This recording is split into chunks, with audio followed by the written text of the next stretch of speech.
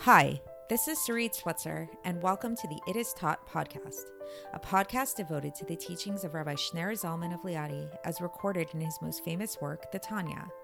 My hope for this show is to make these teachings accessible and relatable to the average person, regardless of prior Jewish education or affiliation.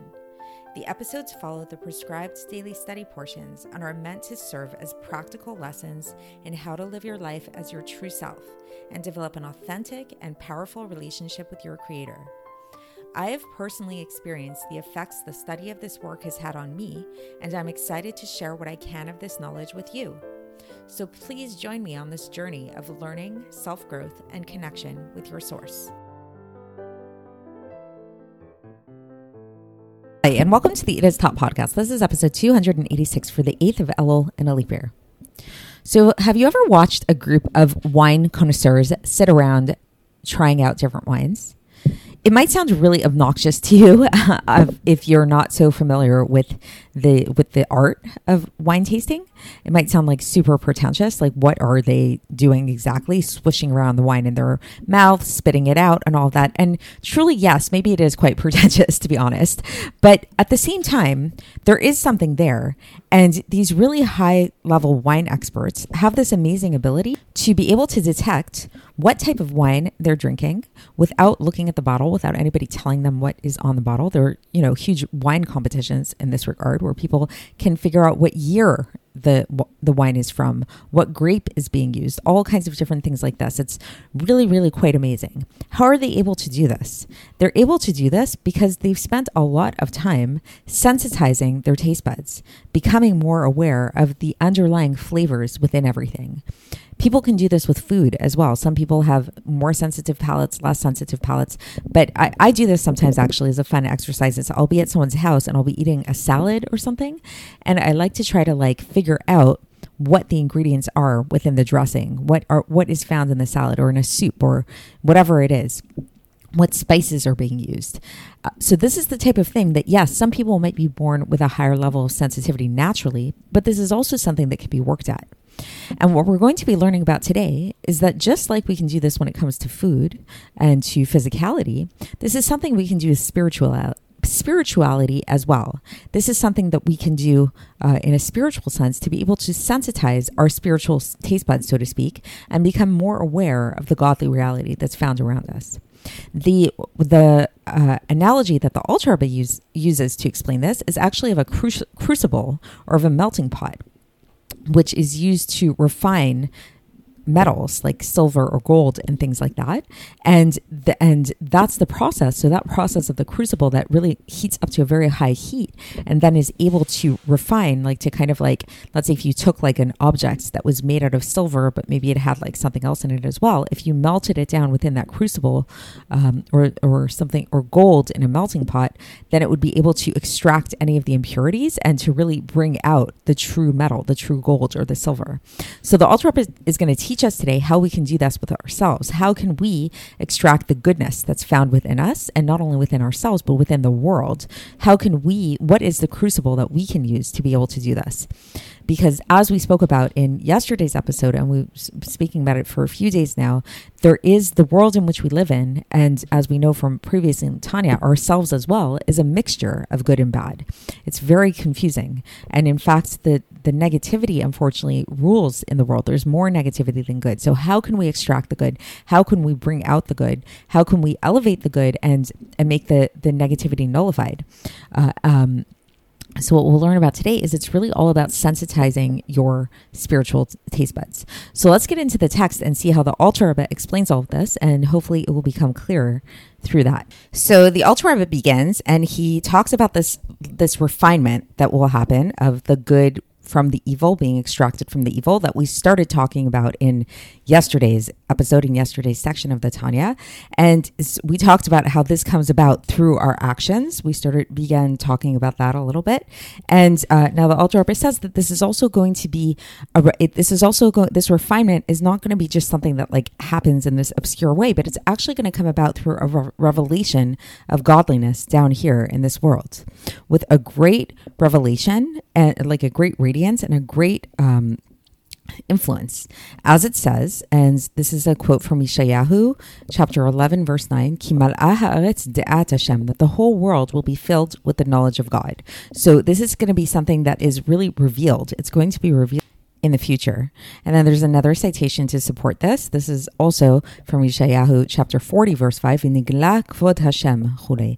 So the glory of God will be revealed. So again, it's pointing to the fact that Hashem and his glory will be revealed. And so, okay, so this is talking about the future times, says the Alter Rebbe, the future world. But now when we're talking about us, the lower man, terrestrial man, so we know this isn't the case, right? It's not like that we see God everywhere and everything. Nevertheless, there are times. So there's a et matzot, it's called in Hebrew, a time of finding, which is a reference to prayer, or different auspicious times when we can actually seclude ourselves with God and really come into this place of seclusion with God. Every person, according to their deeds, has the opportunity to have a little taste of this refinement through being involved in Torah for its own sake, and so too through being involved in tzedakah. So basically meaning to say that in the future, yes, that's when like the ultimate revelation is going to happen, but yet all of us can get a taste of this through when we're in this special time of prayer, giving tzedakah, or otherwise really secluding ourselves with God. As it says, and this is a teaching from the Gemara in Bava Basra, page 10a, which I believe we brought up before, where it says that Rabbi Elazar yahiv pruta la'ani v'hadar masli, that Rabbi Elazar would give a coin to the poor man and then pray. So he would always, this is like sort of the source of what we know, that there's this idea of giving tzedakah before praying. So and this is a verse to support this is in Tehillim chapter 17 verse 15, where it says, Ani b'tzedek echazeh fanecha, that through tzedek, meaning a play on that word tzedakah, which also means righteousness, I will see your face. So there's something about basically giving tzedakah that causes this revelation of God's face, which this revelation of God's face means, says the Alter Rebbe, this is the aspect of the revelation of the radiance and of the influence of das and tfuna, so of knowledge and understanding, to be able to understand the greatness of God, and to have from this be born love and fear, intellectual love and fear, as is known. And through this, the good will be separated out from the bad, as it says. And so now this is an interesting quote from Mishlei, chapter 27, verse 21, Matzref lekesef v'chur lazahav v'ish lefi mahalalo.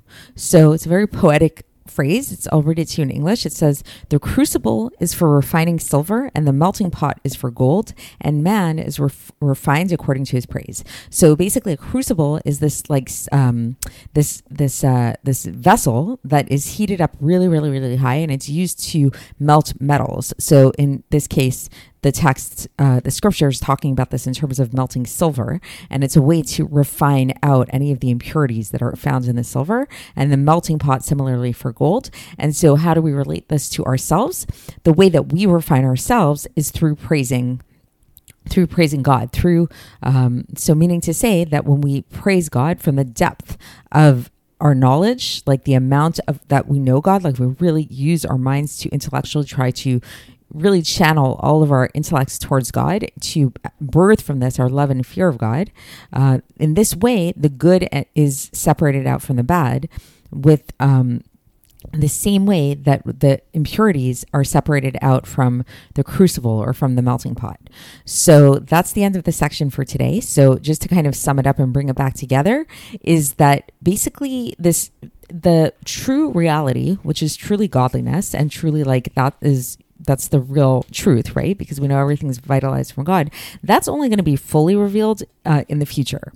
So, but right now, while we're living here in Gullus, right now, when we're in this lowly realm and we don't have that true reality revealed in a full sense, we can actually get a taste of that reality by sensitizing ourselves. So we talked about in the introduction, this idea of, really people who are wine connoisseurs or food connoisseurs, how do they become more sensitive to the wine? How do they become more sensitive to the food and the different parts of the food and what it's made up of? It's by becoming more attuned. It's by learning more about the wine, right? It's by learning more about the food, becoming more familiar with the different notes, the different aspects of it, and also just paying attention, like really just like taking the time to shut out all distractions and really paying attention to the wine you're drinking, the food you're eating, maybe perfume. There's the same idea with perfume, having different notes, stuff like that. There's many different examples of this.